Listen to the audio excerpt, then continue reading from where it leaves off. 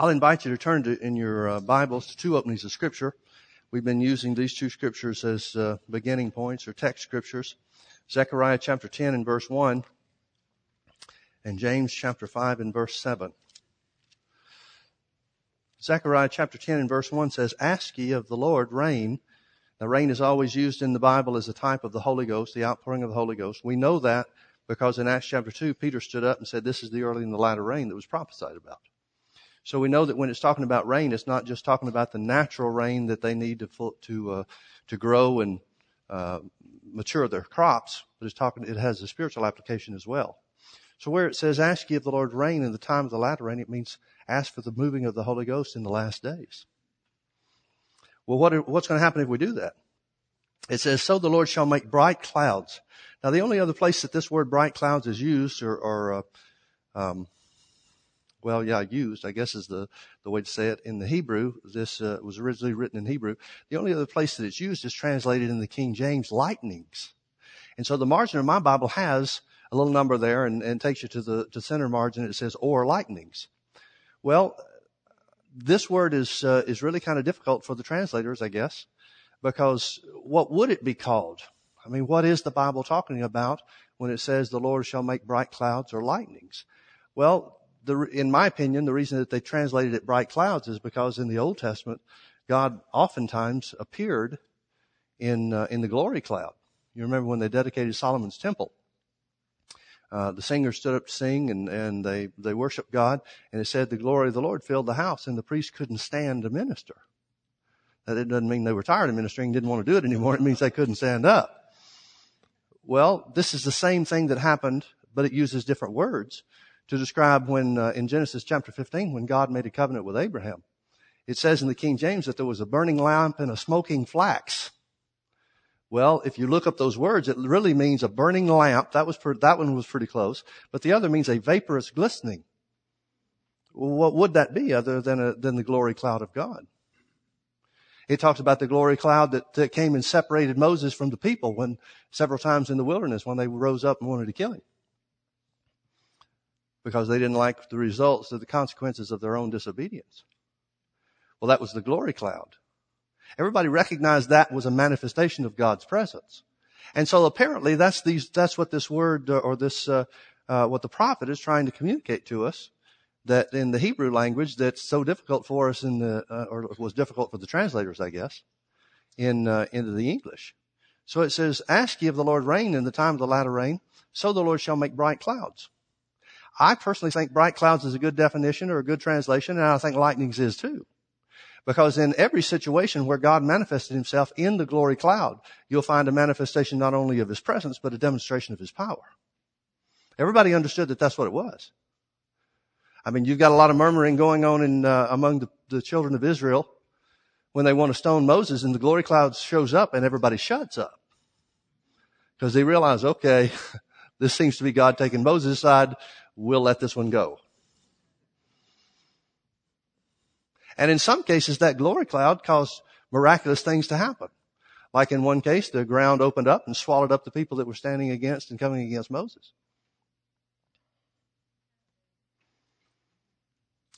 I wish I could control that. I'd have the earth opening up in some places. And it would benefit all of us. I'd start in some places on the East Coast.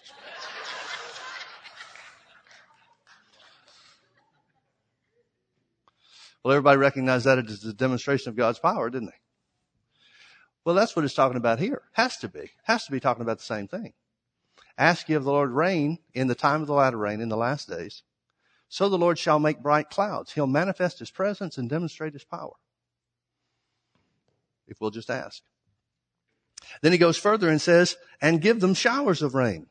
Now, I would think that the bright clouds and the lightnings is a pretty good display of rain. But on top of that, on top of a manifestation of his power, or his presence, and a demonstration of his power, it says that he'll give showers of rain on top of that. That has to mean, therefore, outpourings of the Holy Ghost. Now, maybe that's certain events. Maybe that's, I know I've been in situations in certain services and places like that where the Holy Ghost poured himself out in a special way and it affected the crowd. In one case, everybody that was in that crowd, in that congregation was healed. Every sick person was healed. Never been in another situation, never been in another service where every sick person was healed. But that one they were. Well, maybe that was an outpouring of the Holy Ghost. Maybe we could call that a shower of rain. I'm not exactly sure.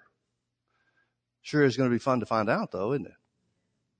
Ask ye of the Lord rain in the time of the latter rain. So the Lord shall make bright clouds or lightnings and give them showers of rain. For what purpose? To everyone grass in the field.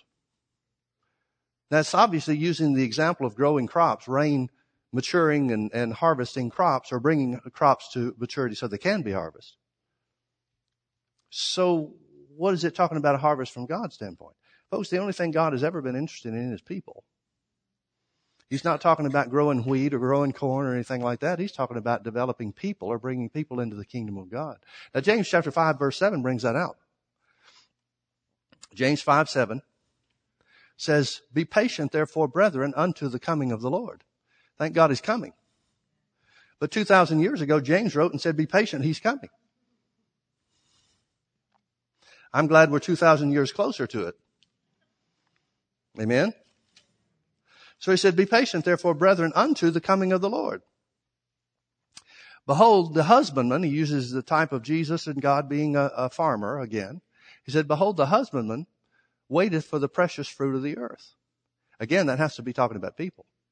And has long patience for it until he receive the early and the latter rain. What's going to bring about this harvest that Jesus is going to reap when he comes back for the church in what we know of as the rapture? Even though the word rapture is not in the New Testament, it conveys the meaning that everybody understands, that Jesus is coming back for the church. He's going to take us with himself to heaven while the events of the tribulation are taking place here on the earth. So what's going to bring that about? What's going to bring about Jesus returning to the earth? Well, it must not be enough for just to be the plan of God for him to come. Because it says he's waiting for something. Now, Jesus doesn't know the day or the hour that he's coming.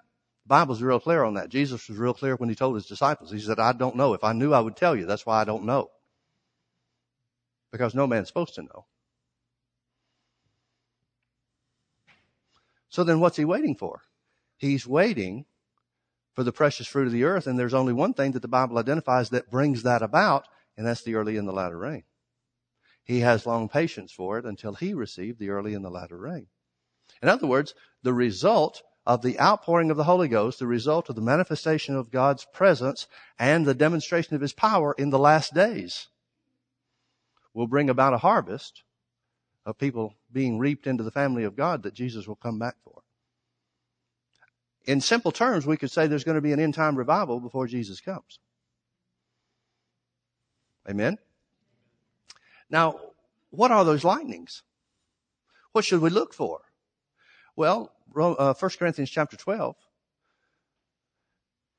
Paul is in 1 Corinthians chapter 12, Paul is instructed by the Holy Ghost to tell us how the Holy Ghost manifests himself or how the Holy Ghost works.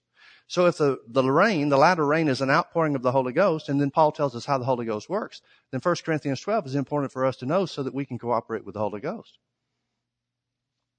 Because the Holy Ghost doesn't operate in and of himself or separate from or apart from the body of Christ. You ever heard of anybody meeting the Holy Ghost or walking down the road and getting saved? No, but you can have bunches of stories. You know of many illustrations and events where people who were inspired by the Holy Ghost met somebody on the road and brought them to Christ. So the Holy Ghost is the helper. He doesn't do the work apart from the body of Christ. He's the one that helps us do the work. Well, if we're going to be involved and if our cooperation is necessary, then we need to know how he works. So Paul said in 1 Corinthians chapter 12, verse 1, now concerning spiritual gifts, brethren, I would not have you ignorant. Now, the word gifts is in italics, which means the translators added it. The word in the original Greek, the word spiritual is in the plural. Now, concerning spirituals, brethren, I would not have you ignorant. Well, I understand why the translators wanted to put something in there. That doesn't make sense. Until you realize that the word spirituals is defined as things pertaining to and of the Holy Ghost. So he says, now concerning things pertaining to and of the Holy Ghost, brethren, I would not have you ignorant. Well, if the Holy Ghost didn't want them ignorant in Paul's day, I wonder if he wants us to be ignorant today. Well, the way many Christians and many churches ignore these verses, these whole chapters that speak of things pertaining to the Holy Ghost, they must think that there's no need for knowledge concerning the Holy Ghost in this regard. Yet that doesn't seem to be God's attitude. Now, concerning things pertaining to and of the Holy Ghost, brethren, I would not have you ignorant. Skip with me over to verse 7. Because not everything in chapter 12 is talking about what we know of as spiritual gifts or manifestations of the Spirit. He talks about the body of Christ. He talks about different things like that. And all those pertain to the Holy Ghost.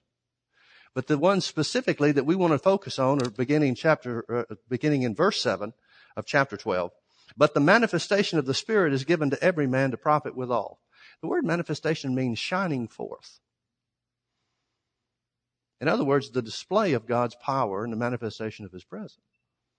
In other words, the lightnings or the bright clouds.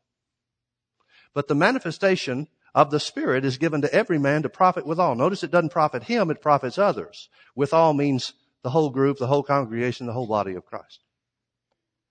But the manifestation of the Spirit is given to profit withal. God doesn't manifest Himself to benefit you and just you in these ways that Paul is going to describe.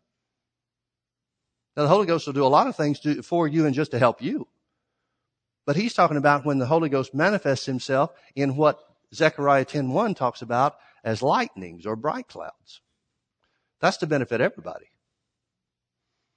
But the manifestation of the Spirit is given to every man to profit withal. For to one is given by the Spirit the word of wisdom. That's supernatural revelation concerning future events. To another, the word of knowledge by the same Spirit. That's supernatural revelation of past or present events, people, things, etc. To another, verse 9, faith, Amplified Bible says special faith. That's a supernatural manifestation of faith that goes beyond saving faith or faith that you can develop through the hearing of the Word of God. Romans 10:17 says, so then faith comes by hearing, and hearing by the Word. Well, it's got to be talking about a measure of faith that goes beyond that, because everybody could have that. And Paul just said that's on this manifestation of special faith is going to be only for some. So it's got to be a different level. Now, all faith works the same way. Believe in the heart and say with the mouth. But the basis for that faith changes. See, the basis for saving faith is the knowledge that Jesus went to the cross and was raised from the dead. The basis for growing faith or developing faith in Romans chapter 10, verse 17, comes from knowledge of the Word of God. If you know that Jesus died for your sickness as well as He died for your sins, then you can have faith to be healed. But there comes a place where the Word doesn't cover certain life situations or things that we come upon. And we have to have something that comes in a stronger measure, whether it's the Word that God speaks to our heart or whether it's an inward witness or whatever it is. It's a manifestation of the Holy Ghost that gives us a greater confidence that goes beyond anything we could have for ourselves. Smith Wigglesworth talked about this kind of faith, this manifestation of special faith when it comes to raising the dead. First person he came upon that was dead, he said, I penetrated heaven with my faith, and the answer was no. He was trying to raise him himself. He was trying to use his own faith and his own knowledge of Jesus and the Word of God and so forth to raise the dead. And he said the answer was no. He said, but there came down from heaven another faith that took hold of me. And that wouldn't take no for an answer. That's about the best way I know that we could describe it.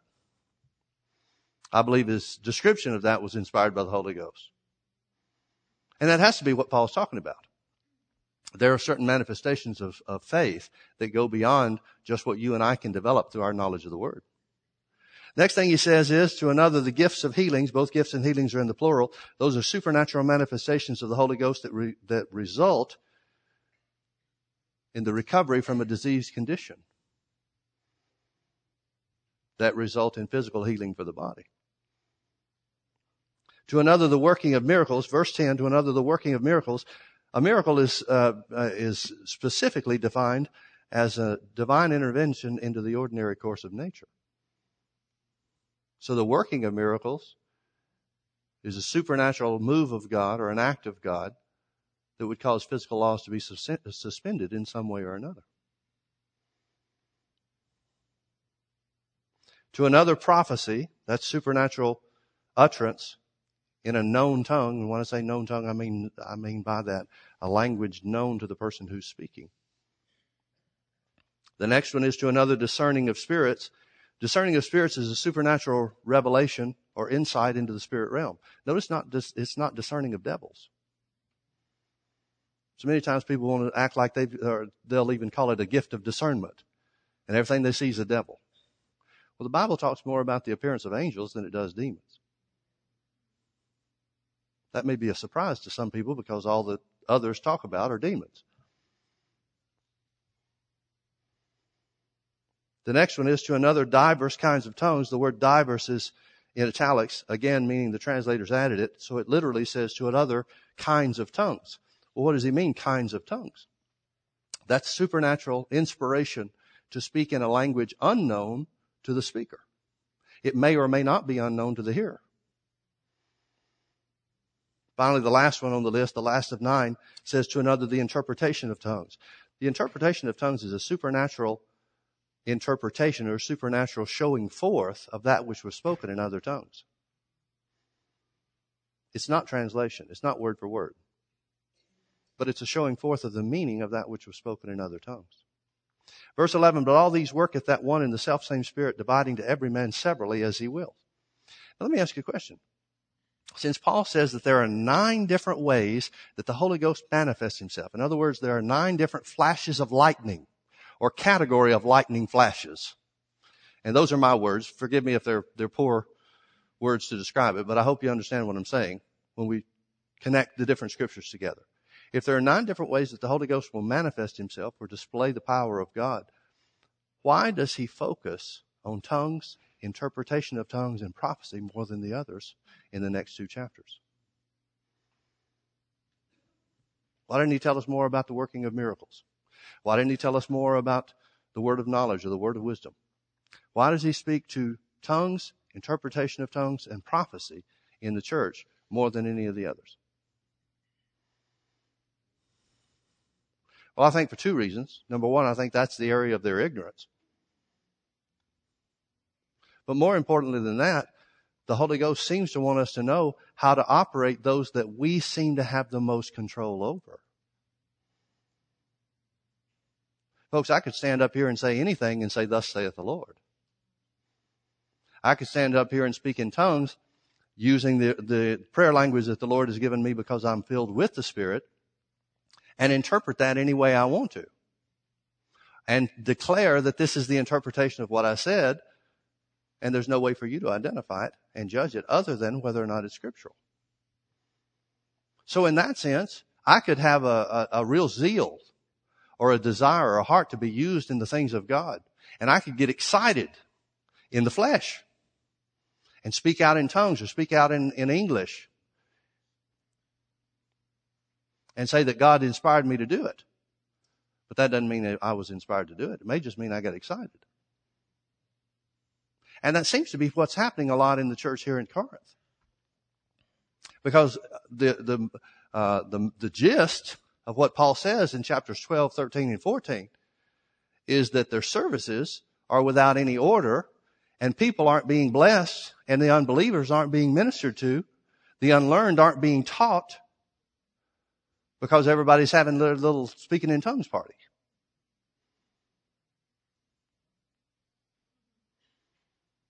So what are we to know? Well, there are several things that we ought to know about speaking in tongues. First of all, we need to know that there's a public side and a private side. Paul identifies the difference in the two in these 3 chapters. Chapters 12, 13, 14, 1 Corinthians. We should know first and foremost that speaking with other tongues is the initial evidence or the initial sign of being filled with the Holy Ghost. Now the Bible says in Acts chapter 2 verse 4, and they were all filled with the Spirit and began to speak with other tongues. It also says that there were cloven tongues of fire that sat upon each of them. Well, let me ask you a question. Why don't we look for the tongues of fire when people get filled with the Spirit? It happened to them. And see, here's where people make mistakes. They'll have some kind of experience and think everybody else is supposed to have their experience. Well, Paul got saved by a blinding light on the road to Damascus. Did you get saved that way? I didn't. What does that tell us? That tells us the blinding light is not the sign of salvation. I didn't have cloven tongues of fire set on top of me. I've never seen those cloven tongues of fire sit on top of anybody that got filled with the Holy Ghost in my ministry. But they all spoke with tongues. Now the Bible identifies being filled with the Holy Ghost in 3 different terms in the New Testament. Filled with the Spirit, baptized in the Holy Ghost, and receiving the gift of the Holy Ghost. All 3 of those are used in connection with being filled with the Spirit, or what we know of as the Acts 2 verse 4 experience. And every one of those are accompanied. Every situation, every different way that it's described and so forth is accompanied by speaking in tongues. Now turn with me over to Acts chapter 10. Let me show you something here. Acts chapter 10.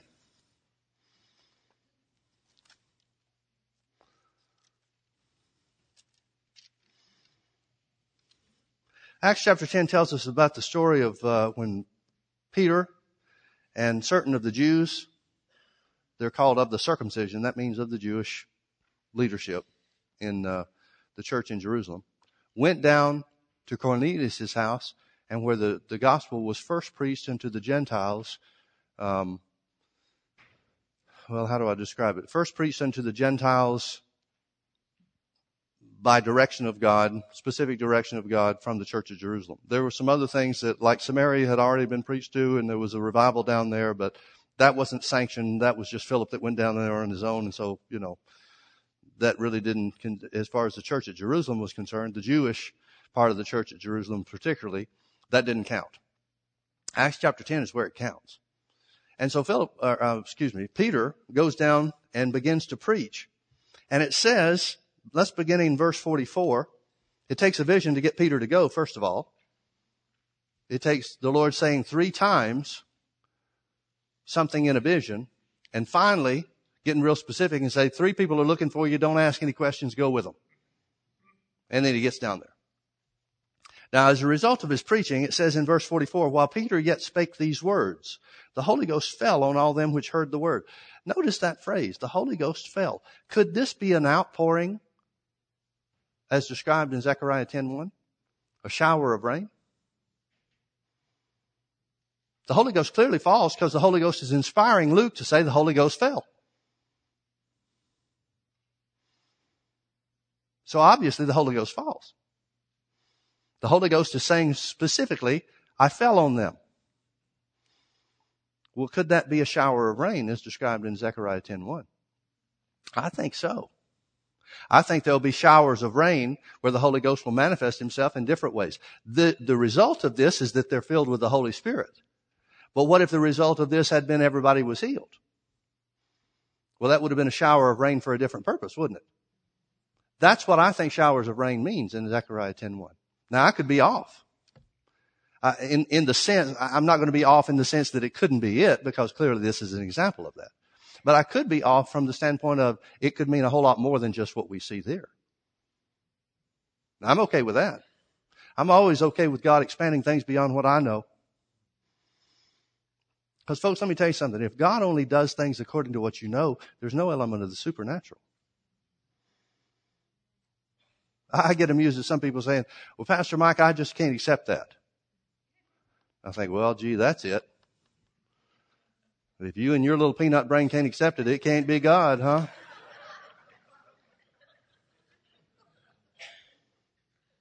But there seems to be an underlying assumption by a lot of people that we ought to be able to figure everything out. Well, then where's the supernatural? Supernatural means things beyond what we would think or know or expect.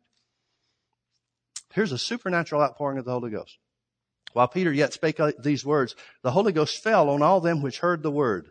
And they of the circumcision, these are the Jewish leaders in the church at Jerusalem that went down with Peter to Cornelius' house. And they of the circumcision which believed, they're believers. were astonished, as many as came with Peter, because that on the Gentiles was poured out the gift of the Holy Ghost. Now notice how it's described here. Because also upon the Gentiles was poured out the gift of the Holy Ghost. How did they know? How did they go from hearing Peter preach at one moment to the next moment? They're saying, wow, these people just had the gift of the Holy Ghost poured out upon them. Notice verse 46. Because, here's how they knew. Because they heard them speak with tongues and magnify God. For they heard them speak with tongues and magnify God. How did they know that they received the gift of the Holy Ghost? Because they spoke with tongues.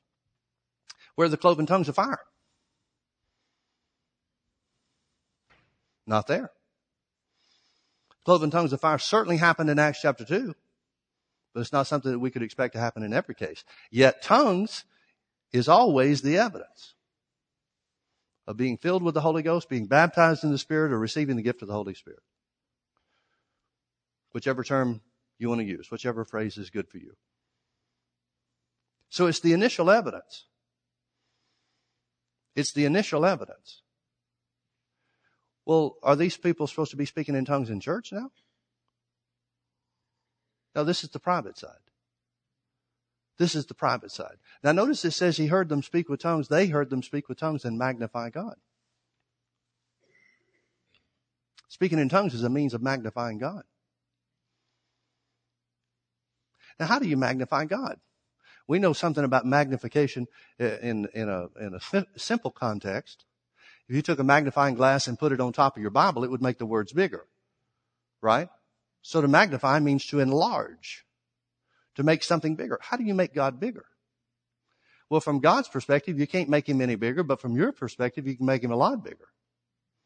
In other words, you can make him bigger to you. You can make him bigger to you.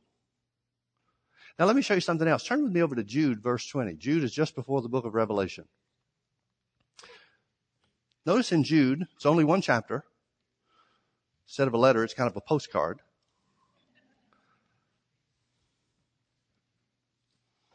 And notice what Jude says as he's inspired by the Holy Ghost.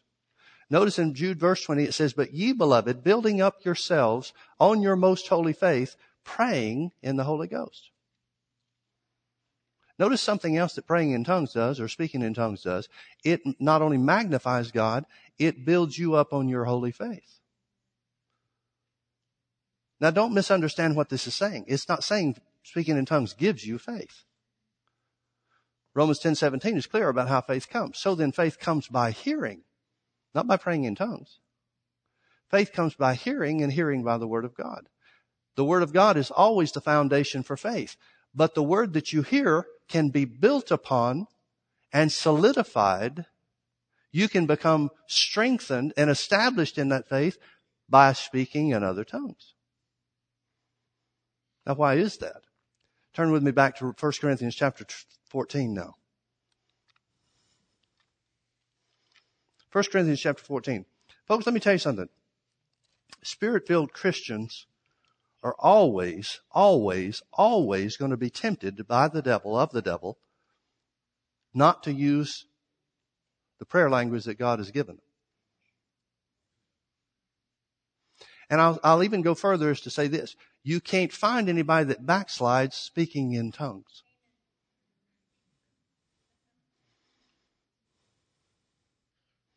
But you can find a lot of people who are Spirit-filled, who have received the gift of the Holy Spirit with the initial evidence of speaking in other tongues, that get pulled away and stop using it. And then they're open for backsliding. They're open for being broken in a place of broken fellowship through sin in their lives. Now notice in 1 Corinthians chapter 14, verse 4. Notice verse 4. It says, "He that speaketh in an unknown tongue edifies himself, but he that prophesies edifies the church." He that speaketh in an unknown tongue edifies himself. The word edify means to build up or charge up like a battery. In other words, speaking in other tongues, and in my opinion, the reason that it is the initial evidence of being filled with the Spirit is that it brings spiritual strengthening unless you don't use it.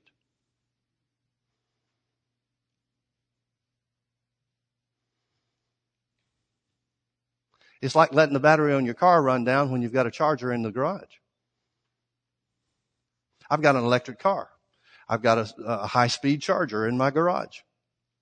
Now I can drive in that electric car up to 300 miles on a charge. Now that car works great. It's a lot of fun to drive. It's fast. You wouldn't believe how fast that thing is.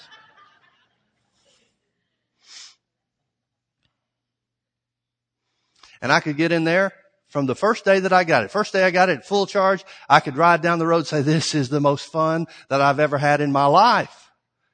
And drive it till it's empty. And then get out and look at it and say, I don't know why this isn't working anymore. But all I got to do is recharge it. And every night when I pull into the driveway, I pull out the charging cable, stick the little thing into the charge port, and the next morning I'm ready to go. That's what speaking in tongues is supposed to be like spiritually.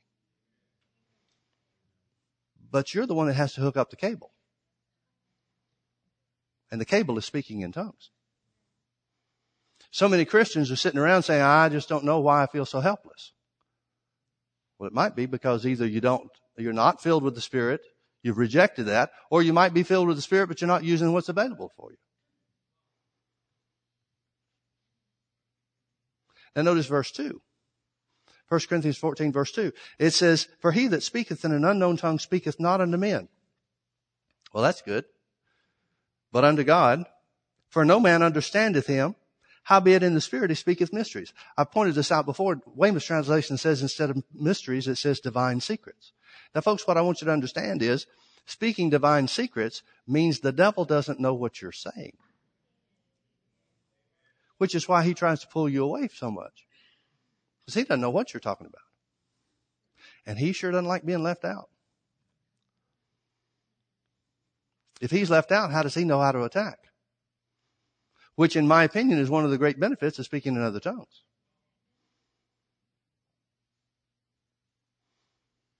He speaks divine secrets. He speaks divine secrets. Now, I don't know how you could identify anything more important than speaking divine secrets with God.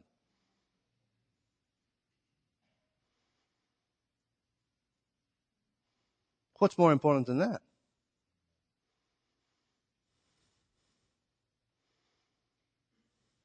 Now, I want you to see something else about this. There's a lot of things that we could talk about as far as benefits of speaking in tongues.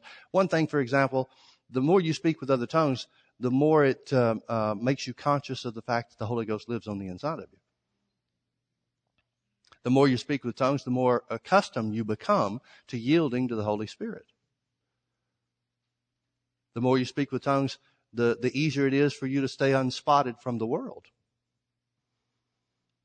Other people can be doing ungodly things all around you, but you can be speaking in tongues to yourself and nobody even know what's going on, and you can be having a time of fellowship with God. So there's a lot of benefits to speaking in tongues that we could get into. And of course, we're talking about the private side of tongues. But I want you to focus on something else. Notice in verse 2. Notice it says, howbeit in the Spirit. He that speaketh in an unknown tongue speaketh not unto men, but unto God, for no man understandeth him.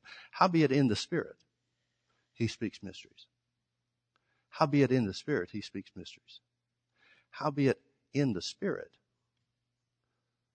he speaks mysteries. Do you realize that what Paul is saying by the Holy Ghost is that speaking in other tongues is a means whereby you can be in the Spirit?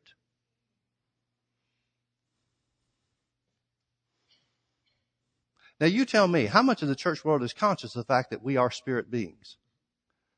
That we have a soul and we live in a body? The Bible's real clear on it.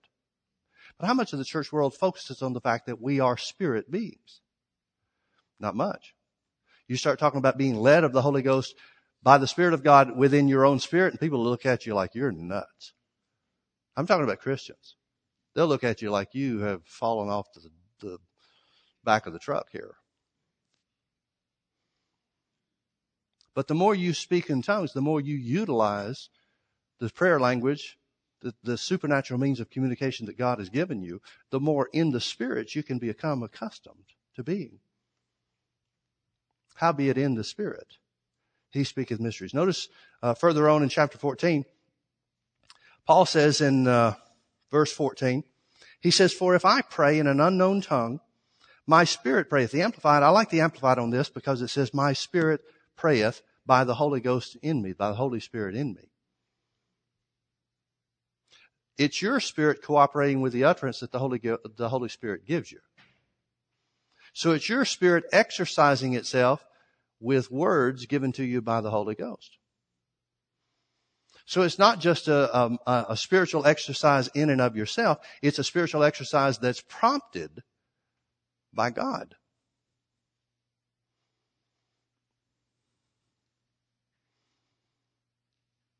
It's like God's working out with you spiritually. He's your workout partner. He's your spiritual workout partner.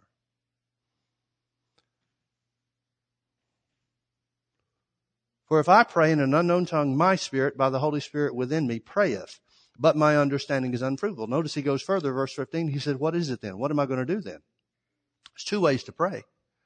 One way is to pray with your understanding. In other words, that's mental praying. Another way is to pray by the inspiration of the Holy Ghost in other tongues. That's spiritual praying.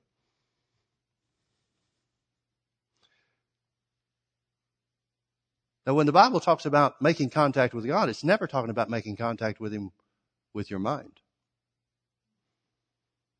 The Bible talks about faith being a product of the heart or the spirit, not the mind.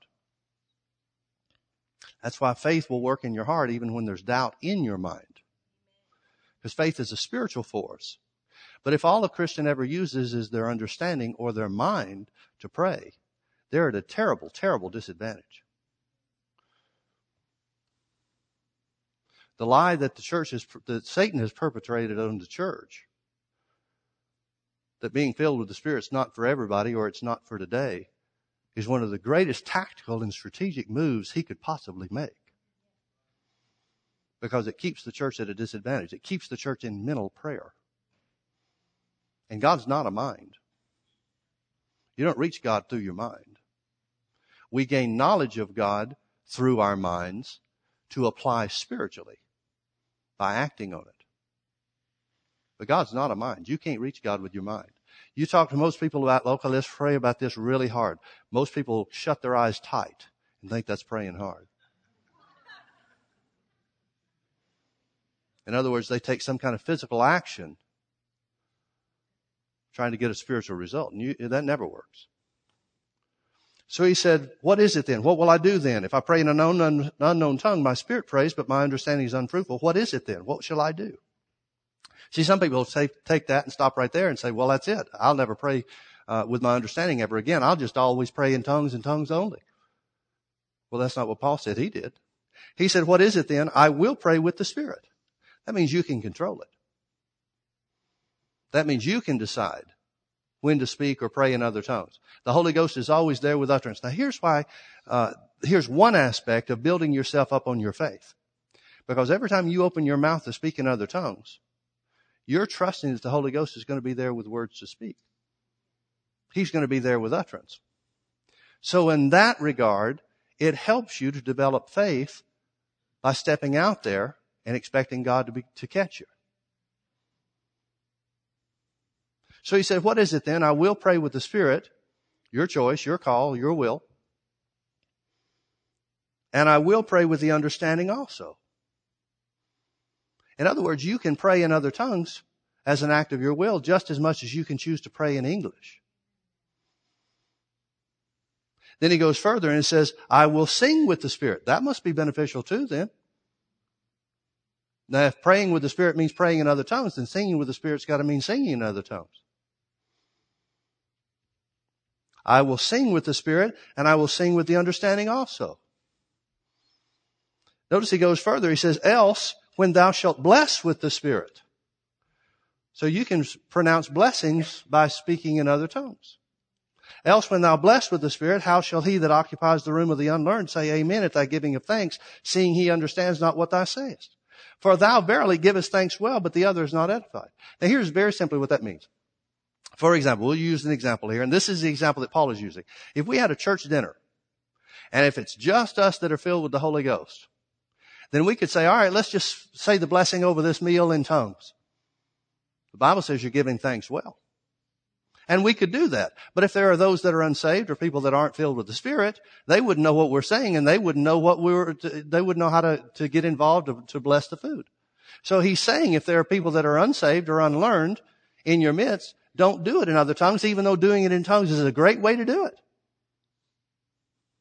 That's a situation where we should choose to use words that they can understand so that they can be blessed as well. So that's the context. That's the example that Paul is using. But I want you to get the idea that speaking with tongues is speaking a blessing and giving thanks.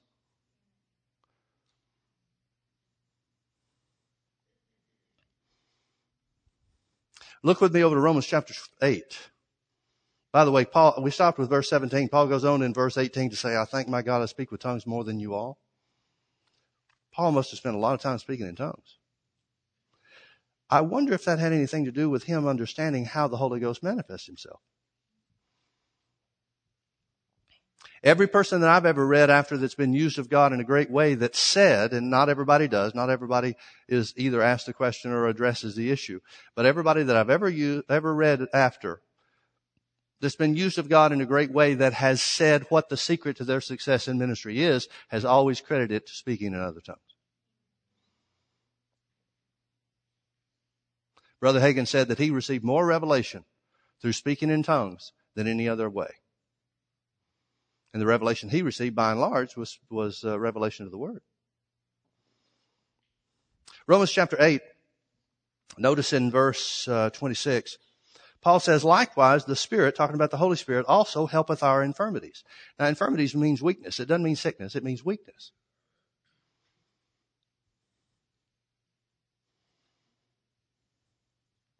The Bible says Jesus not only took our infirmities, but carried our diseases.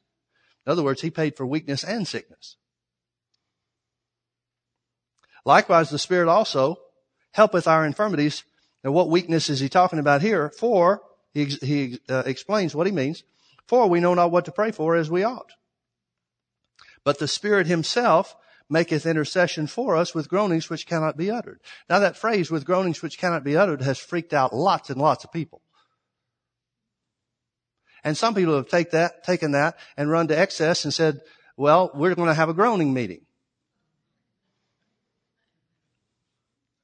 Well, first of all, notice you can't give those to yourself. Or maybe we should more accurately say the ones you do give to yourself are worthless. It's a groaning that the Holy Ghost has to give. And there are some times that there is a groan that comes with praying in other tongues. There's no question about that. But this phrase, groanings which cannot be uttered, literally means sounds that cannot be uttered in articulate speech. P.C. Nelson, who was the foremost authority on the Greek translation or the Greek language when he was alive, was asked about this, and he said the best way to translate this is the Spirit himself maketh intercession for us with God talk. Well, what would that be if it's not praying in tongues? What would that be if it's not praying in tongues? The Holy Ghost is going to give us something other than what he already gave us when we were filled with the Spirit?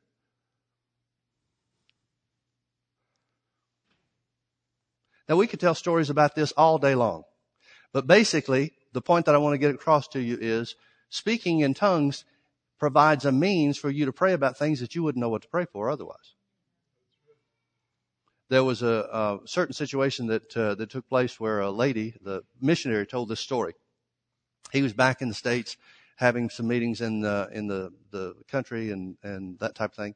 And a lady came up to him at one of the churches that had been partners with him for a number of years. And she came up and she said, Brother so-and-so, were you in trouble last May? Well, that was several months before, and it kind of took him back. So he said, what do you mean, ma'am? And she said, well, she took out her little notebook, spiral notebook, and she had made some notes in something the Lord had prompted her to do. And she said, on May the 23rd, or whatever the date was, I had a real burden to pray. And I prayed and prayed, and I prayed for a couple of hours, just hard and fast. It was very strong upon me, and I prayed on into the evening. And at the end of that time of prayer, I prayed till I got a note of victory, which is the way to do it. That's what the old timers used to call praying through. She said, all of a sudden it changed. Now it's not a burden anymore, but there's a real lightness to it. I start to pray and sing in tongues and that kind of thing. And I realized that it was a note of victory. Whatever I'd been praying about, I've got the victory on this now. She said, and as soon as I started praying or singing in tongues and got the victory, your face flashed before me. She said, so I assumed, and I've assumed for these months, that I was praying for you, but I have no idea what I was praying about. She said, and she looked at her notebook, and she said, now the note of victory came at 7:04 in the evening. Now, does that mean anything to you? Well, at that very same day, on that very same day, he had been in some village, backwards village somewhere, and had contracted some kind of terrible disease, had been suffering with it for a couple of weeks up until that point in time, and had been pronounced dead by the other people that were there. They pulled the sheet up over his head and walked out of the hut and said, I'm sorry, he's dead. But at a certain moment, the spirit of life came back upon him, and he rose up and then walked out of the hut. Now, folks, let me tell you, that's the point where your meeting starts. Because whoever has not believed you up to that point in time, things have now changed. So he said, well, it was on that day. And he said, but it was in the middle of the afternoon. And she said, well, I don't understand. That doesn't make any sense. And so they stood there and started thinking about it. And he said, wait a minute. He said it was 7:04 your time? When they got to thinking about the time change and the difference in the time zones and things like that, it was the exact moment when the life of God came back upon him and he walked out of there alive. Well, how would she have known to pray for this missionary? How would anybody have known to pray for this person? This was many years ago when the communication wasn't so instant as it is now. And there was no way for anybody to know. That's what Romans 8:26 is talking about. At least one aspect of it. The Holy Ghost will give you opportunity to pray for things that you wouldn't know about otherwise. Now, my first exposure to this was in March of 1981. I'd gone to Rhema, started at Bible school in Tulsa in September of 1980. So I've been in school for about 6 months, maybe a couple of weeks more. And one thing that the Lord told me to do in the first year that I was there was go to healing school, which was a 2:15 meeting in the afternoon. The Lord told me to treat that like it was part of my school. So I had to get a job working graveyard shift type stuff in a janitorial service, cleaning office buildings downtown, so that I'd have enough money to pay for the things that I needed and be able to meet the schedule that the Lord put on my heart to do where the school was concerned. So this one afternoon, Brother Hagin comes in. We start the service just like every other time. I wasn't working for him at that time, so I was just sitting in the congregation, just sitting in the crowd. And they turned it over to him. They took the offering and finished the singing, that kind of stuff. Turned it over to Brother Hagin. He said, folks, I've got to pray, and I've got to pray now. That's all he said. So he just kneeled down. There's a little platform about as high as this, and he kneeled down right there by the pulpit. And I'd never seen much of anything like this before in my life. I'd been in some Pentecostal churches, but man, nothing like this. So he started praying, and I'm sitting on the seat over there on the side, and I've got a straight shot to watch him. And he hardly took a breath for 45 minutes. I mean, he's praying as hard and fast as you could possibly do. It was supernatural. He was praying as hard about something as anything I could possibly imagine. And I'm just sitting there in awe. I'd like to say I was praying and helping, but I'm not praying much at all. I'm doing more watching than I'm doing anything else. I'm praying a little bit, but the Bible says watch and pray. And, so anyway, I'm watching Brother Hagin, and after about 45 minutes, he rolls over on his back and grabs himself up on his side like this, upper chest, and he starts screaming, I'm shot! I'm shot! I'm thinking, how? I'm not thinking this is spiritual. As soon as this happened, I thought somebody came in and shot him. I'm thinking, I didn't hear a thing. What is going on here? Well, he continued that for several more minutes and then went back to praying, got back up on his knees, went back to praying for another 10 minutes or so, something like that. And then he got a note of victory. He started saying, well, we got it. We got it. Whatever it was, we got it. We got it. Well, 2 weeks later, President Reagan was shot. Now, Brother Hagin came to after it happened, and everybody was all upset, and all this kind of stuff. Not Brother Hagin. He came to class, or came to healing school that day that after President Reagan had been shot. I guess he'd been shot in the afternoon, the evening before, whatever it was. Anyway, the first time healing school took place after the assassination attempt, Brother Hagin comes in and everybody's all down. They're like, oh no, we've got to pray. We've got to do this. We've got to do that. And Brother Hagin said, you don't have to pray. We've already prayed it out. He's going to be fine. And everybody's saying, well, how do you know? How do you know? He said, don't you remember 2 weeks ago when the Holy Ghost came upon us and it prompted us to pray? And I laid on the floor and started screaming I was shot. That was him we were praying for. I thought, wow. Somebody said to him not too long after that and said, Brother Hagin, why didn't you advertise that and tell people what was going to happen? He said, the Secret Service would have come and gotten me. You can't always tell things that are going to go on, see? Man, that had an impact on me. I'd never seen anything like that before in my life. I thought, I guess this stuff really is real. I mean, I was hoping it was real. I was choosing to believe that it was real, but now I'm seeing this stuff real. Now you tell me, what happened there? He that speaketh in an unknown tongue speaketh not unto himself, but unto God, for no man understandeth him, howbeit in the Spirit. Howbeit in the Spirit, he speaketh mysteries. In the Spirit, he speaketh mysteries. In the Spirit. Folks, I'm convinced that we pass up on a lot of spiritual experiences because we won't take time to speak in other tongues. We won't take time to pray things out in other tongues. This is one thing I've learned, and I've learned it the hard way. I've got people all around me trying to hurry me up about doing things and that kind of stuff. I don't do anything without praying through in the Holy Ghost. Now, I used to be on the other end of that. I used to be one of the ones pushing Brother Hagin. Oh, Dad, Jesus is coming next week. We've got to move. He just laughed. He said, oh, you young fellas, we'll pray it out and then we'll do it at the right time. I'm thinking, man, time's wasting and you want to speak in tongues.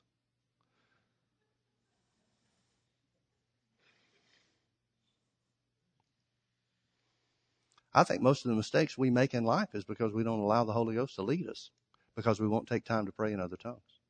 I know that most of the mistakes I've made have been impulsive ones. How about you? But you pray in the Holy Ghost until you don't care whether we move or not, then you're in a good place for the Holy Ghost to say, now's the time. I don't think most Christians ever get to the place where they don't care one way or the other. And folks, that is one of the most beneficial places to be with God possible. Because as long as you want to move, as long as you want to keep going, as long as this is what you want to do, you've still got your flesh involved. You can't be led by the Holy Ghost completely until you get to the place where you say, Lord, I don't care. One way or the other, I don't care. And the only thing that's ever gotten me to that place is praying in tongues.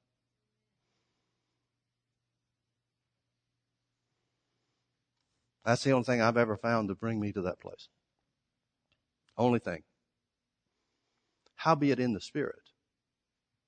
Howbeit in the Spirit. He speaketh mysteries. Turn with me over to Revelation chapter 1 and verse 10. I want you to notice something about this. Revelation chapter 1 verse 10. John is on the island of Patmos. And he says something that precedes the revelation that he received. Not only of the revelation of the seven churches, the condition of the seven churches in Asia, but also what we know of as the book of Revelation that describes events in heaven and things that are going on at the same time here on the earth during the tribulation period. And notice the first thing that he says, what he precedes his revelation with. Verse 10, he said, I was in the Spirit on the Lord's day. I was in the Spirit on the Lord's day. What does that mean? He that speaketh in an unknown tongue speaketh not to himself, but unto God, for no man understandeth him, howbeit in the Spirit he speaks mysteries. Now John is saying, I was in the Spirit on the Lord's day. How did he get there? I don't think anybody would argue that that's not a great place to be. I don't just want to be in the Spirit on the Lord's day. I'd like to be in the Spirit every day. How about you? Clearly, when you're in the Spirit, God shows you stuff. So if for no other reason, that's a great reason to be in the Spirit. But how did he get there? Folks, it's impossible for the Holy Ghost to mean one thing by being in the Spirit in Revelation chapter 1 and something else by being in the Spirit when he says speaking in tongues, talking about speaking in tongues in 1 Corinthians chapter 14. It's impossible. It's the same Holy Ghost inspiring these things to be written. So where John says, I was in the Spirit in the Lord's day, what he's saying is, I've prayed in the Holy Ghost to where I've gotten to the place where I'm more conscious of spiritual things than I am natural things.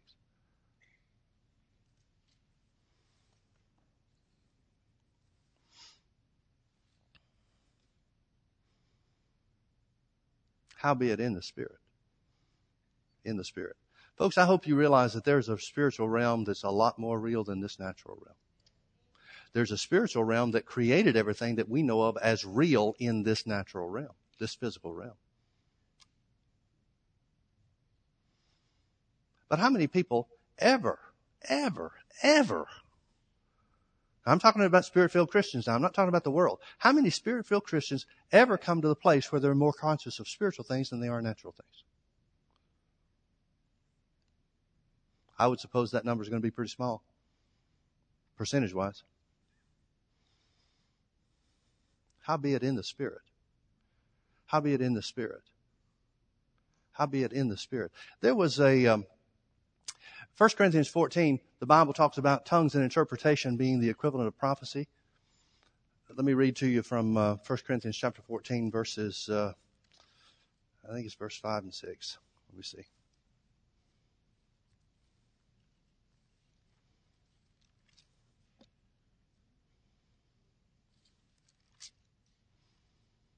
Yeah, it's verse 5. Paul said, well, I better back up to verse 4 again. He that speaketh in an unknown tongue edifies or builds himself up, but he that prophesies edifies or builds up the church. Notice what Paul says. I would that you all spoke with tongues. Paul is saying very clearly everybody should speak with tongues. I want, by the inspiration of the Holy Ghost, everybody to speak in tongues. Some people take these verses and they say Paul had took a very dim view of speaking in tongues. I don't know how you get that. Paul's saying it's a valuable thing, but he says it should be controlled and used in the right way. So he says, I would that you all spoke with tongues, but rather that you prophesied. So he's got to be talking about in the church.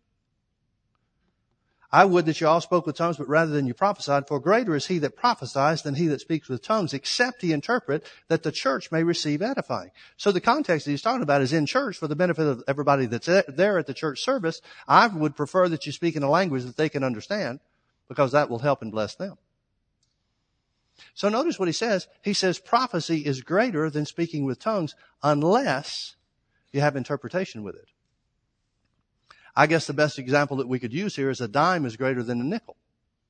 But if you add another nickel to the one nickel you've got, now you've got the equivalent of the dime.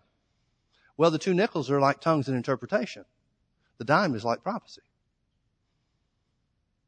Prophecy is greater than tongues by itself, but if you add the interpretation to it, then it becomes the equivalent of prophecy. Why? Because the whole purpose that Paul is speaking of here is that the church is edified. Now he goes on and he says that in the church, every tongue should be interpreted. But there are exceptions even to that. Some years ago, and this was a very unusual thing, it was on a Wednesday night. I don't remember what we were talking about or what we were teaching on or whatever.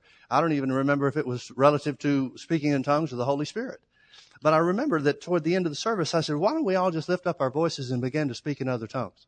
Now, that's a very unusual thing for me to do in a service that I don't know that everybody is already filled with Spirit, for the very reasons the Bible talks about in these chapters that Paul gives us instruction. But for whatever reason, I was just prompted to do it. So after the service, and we just spent some time speaking in other tongues, not real long, but a little bit. And after the service, somebody came to me and told me about something that had happened. They said that there had been a young lady, I think she was in the youth age at that time. This young lady had been in the service and had been familiar with our church, but was visiting, knew some other people there and knew the youth minister and that type of thing here at the church. And so they were visiting in the church. This young lady was dating a guy that was Persian. And he had been teaching her Farsi. He was Muslim. And so he had been teaching her Farsi. And so she told the youth minister, told Shani, that when we began to speak with other tongues, I started speaking Farsi. Now, is there anybody on the planet that would think that I could speak Farsi? And she said that I said some things that she understood. That I said in Farsi that she was dating the wrong kind of guy, that the devil had put her in his life, and that she needed to break up with this guy.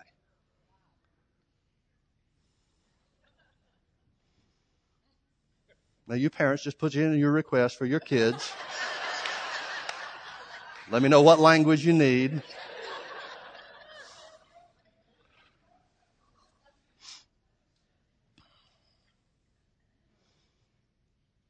Well, that didn't need an interpretation. That wasn't a message, what we might call a message in tongues, but that didn't need an interpretation because she understood what was being said.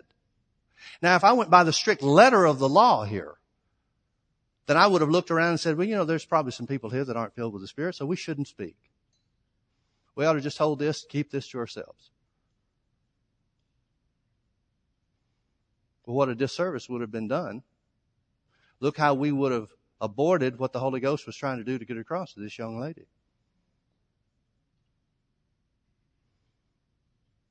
He that speaketh in an unknown tongue speaketh not unto God, speaketh not unto men, but unto God, for no man understandeth him, howbeit in the Spirit. Now, I wasn't conscious that I was in the Spirit doing anything. I wasn't conscious of anything other than we need to do this. Seemed like a natural thing. Might be a little bit unusual, but hey, it seemed like the thing to do at the moment, so that's all I knew. That's all I had. If you asked me ahead of time, oh, Pastor Mike, what did you know? I didn't know anything. That's my normal state of being. I get amused by these people that try to act like they know everything. Jeez. Man, when the Holy Ghost starts moving, I know nothing. And I'm always excited to find out when it happens. Because that's how the Holy Ghost leads you. He leads you by a witness. He leads you by a prompting, by an inspiration.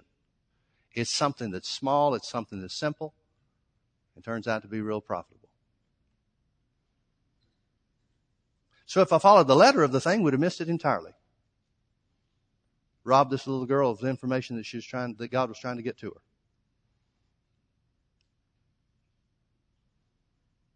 So even where even where the instruction is given to us, there might be times where the Holy Ghost would do things in a different way.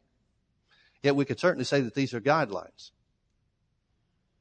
Guidelines. I can't get away from that phrase. I was in the Spirit on the Lord's day. I was in the Spirit on the Lord's day. Folks, that's one of the greatest benefits of speaking in other tongues, is it makes you aware and conscious of spiritual things.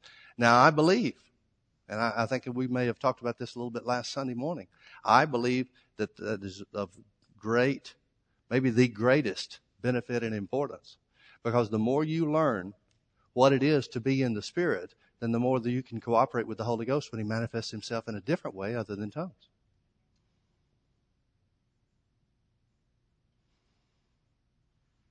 But how few people do that? How few people do that? I remember how insignificant I felt when I first got around Brother Hagin. There were some times where we'd pray privately. Brother Hagin would pray a lot different privately than he would in prayer meetings. And we'd pray privately, and I'd feel like just crawling in a hole. Because he'd pray, and you could tell he's talking to God. I'd pray, and I didn't know what I was doing. He asked me one time, he said, Mike, what do you think the difference is in your prayers and my prayers? And I didn't even think. I just popped off. Results?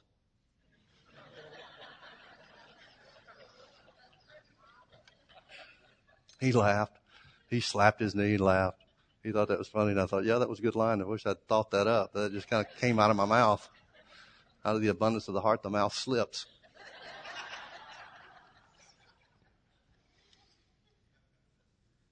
But I remember how inadequate I felt when I got around him when he was praying, because he'd pray heaven and earth together.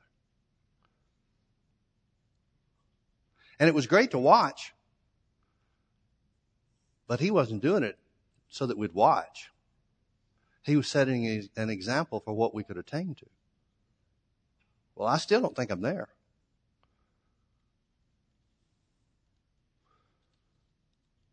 But it's a place that we should all try to aspire to. Now, another thing about being filled with the Holy Ghost, another thing about the Holy Ghost, the way he moves. And again, I'm going to use one of Brother Hagin's stories. This was before Brother Hagin was ever filled with the Spirit. He said that he went to visit somebody that was in the town. He was already pastoring the little church, but not Spirit-filled. He wasn't Spirit-filled, and so the church wasn't either.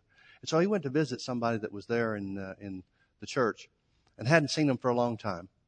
I don't know what the situation was, whether they'd been gone for a time or whatever it was. But anyway, he went to see these folks, and he knew that she had cancer of the stomach.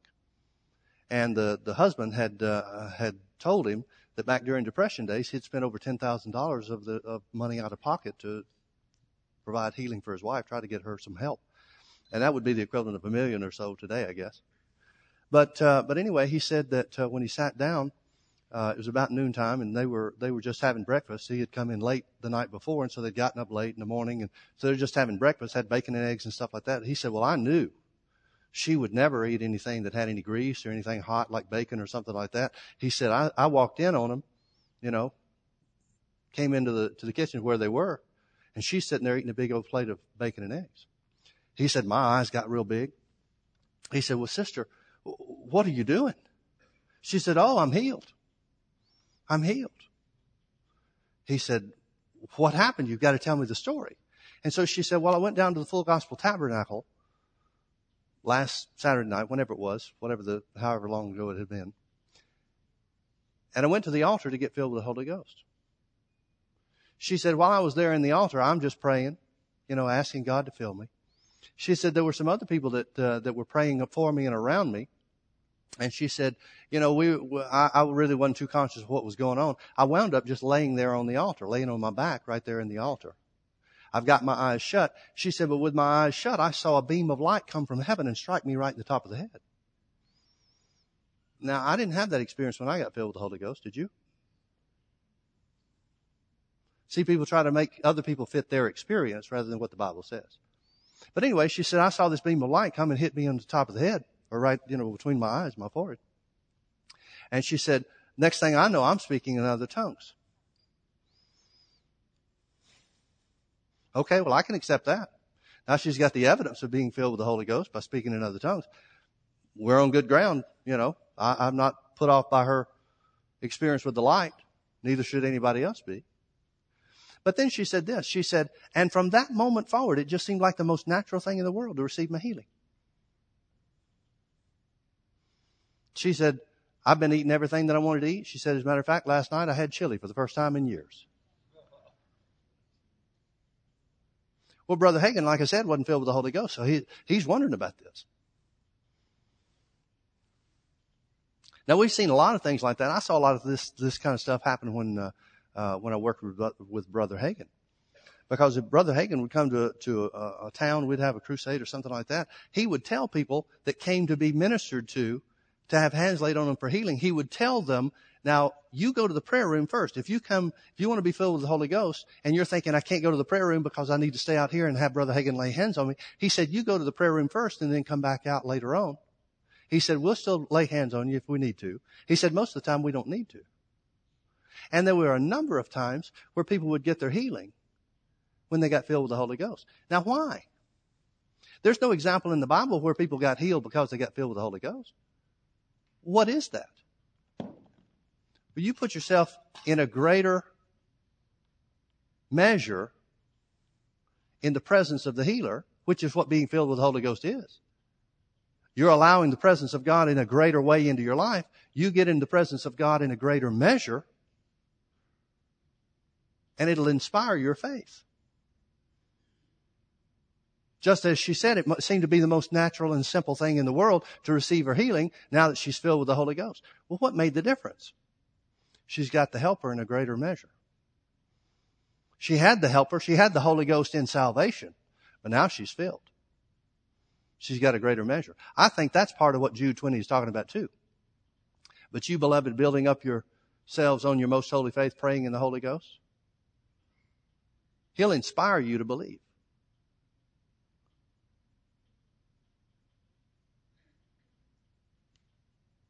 Oh, I wish I could get this across to folks. I wish I could get the importance of speaking in other tongues in their lives over to people.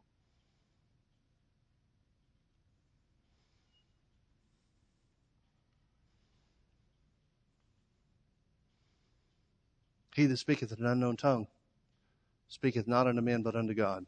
For no man understandeth him, howbeit in the Spirit. Howbeit in the Spirit. Howbeit in the Spirit.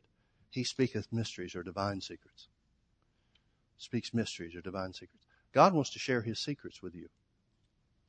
But He can't do it if you won't spend time in tongues. He can't do it if you won't spend time speaking in other tongues. Let's pray. Father, thank you so much for your word. Thank you that it's true. Thank you for the greater one that lives in us.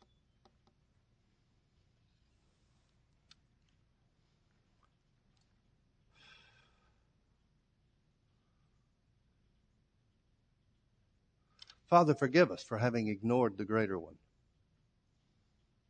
for not having taken advantage of the wonderful benefits and blessings of being filled with power from on high.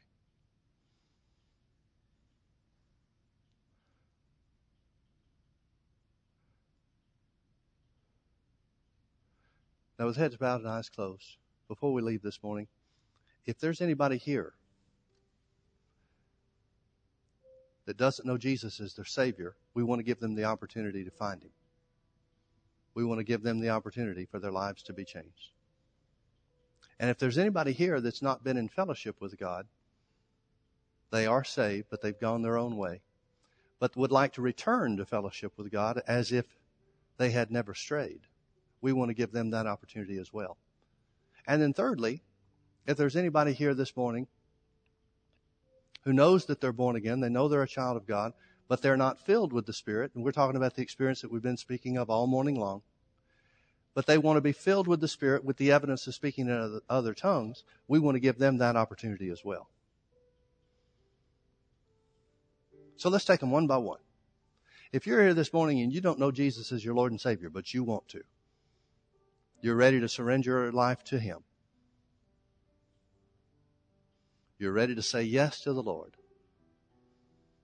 and experience the peace and the joy that can only come through Jesus.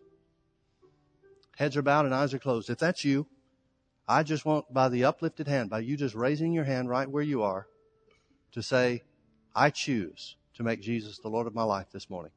If that's your desire, please lift your hand right now.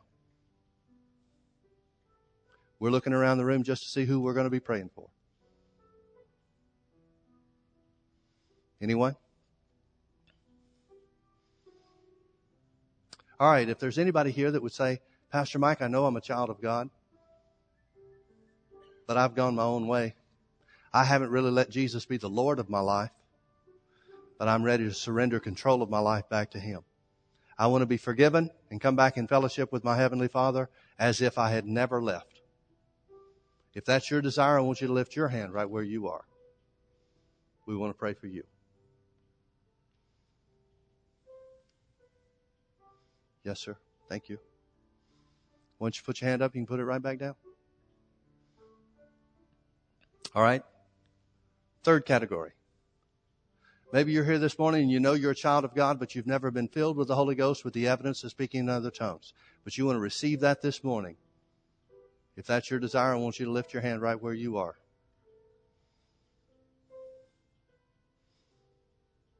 Yes, thank you.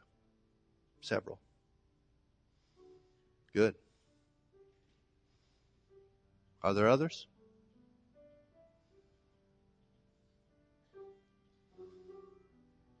Thank you, ma'am. Okay. If you lifted your hand on any of these three invitations, I want you and only you to open your eyes and look up here at me. Everybody else, I'm going to ask in the congregation to keep your eyes closed in the attitude of prayer. So if you lifted your hand on any of these 3 invitations, or if you know you should have, I want you to look up here at me. I want to talk to you for just a moment.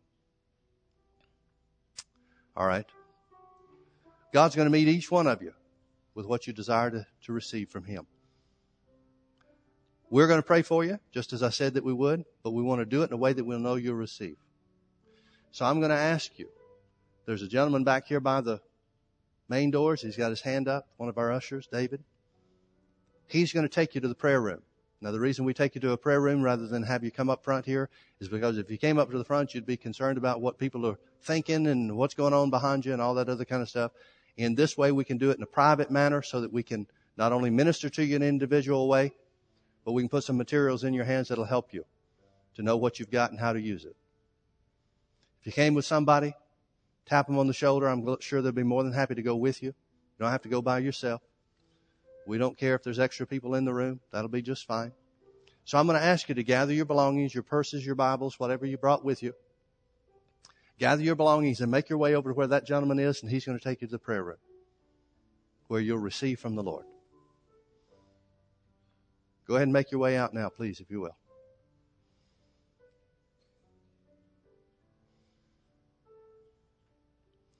Hallelujah.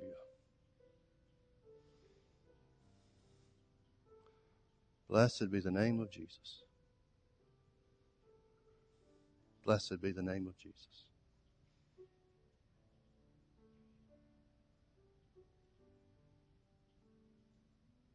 Now, the rest of you in the congregation, I'm going to ask you to stand with us, please.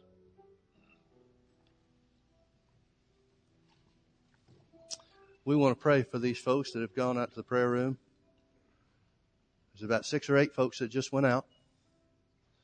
So let's pray for each one of them. Father, in the name of Jesus, we thank you that your word says that those that come to Jesus, you will in no wise or for no reason turn them away. So we thank you in faith beforehand for saving each one that needs salvation, for restoring to fellowship those that choose to return, and for filling each one of them with the Holy Ghost, with the evidence of speaking in other tongues. We thank you, Father, for the presence of God in the prayer room and upon the prayer room workers. We thank you that they shall receive easily and simply by the hand of God. Now, Father, for us, we thank you for the privilege that we have to speak in other tongues and to enter into spiritual things. We commit to you, Father, that we will utilize that which the Holy Ghost has given us. We'll no longer ignore the Holy Spirit who dwells within us, but we shall put him first. Our desire, Father, is to be controlled by the Spirit of God in every way. And we realize that this is the entryway, the doorway for that to happen, is by speaking in tongues. Thank you, Father, for revealing to us what you would have us to see, for strengthening us to make good on our commitments. Thank you, Father, for the privilege that we have to speak divine secrets in the Spirit of God. In Jesus' precious name. If you agree with that, say amen. Amen. Amen. Praise the Lord. Well, God bless you. Thank you for being with us. Don't forget our prayer school today is at 5 o'clock in the fellowship hall, and healing school is at 6.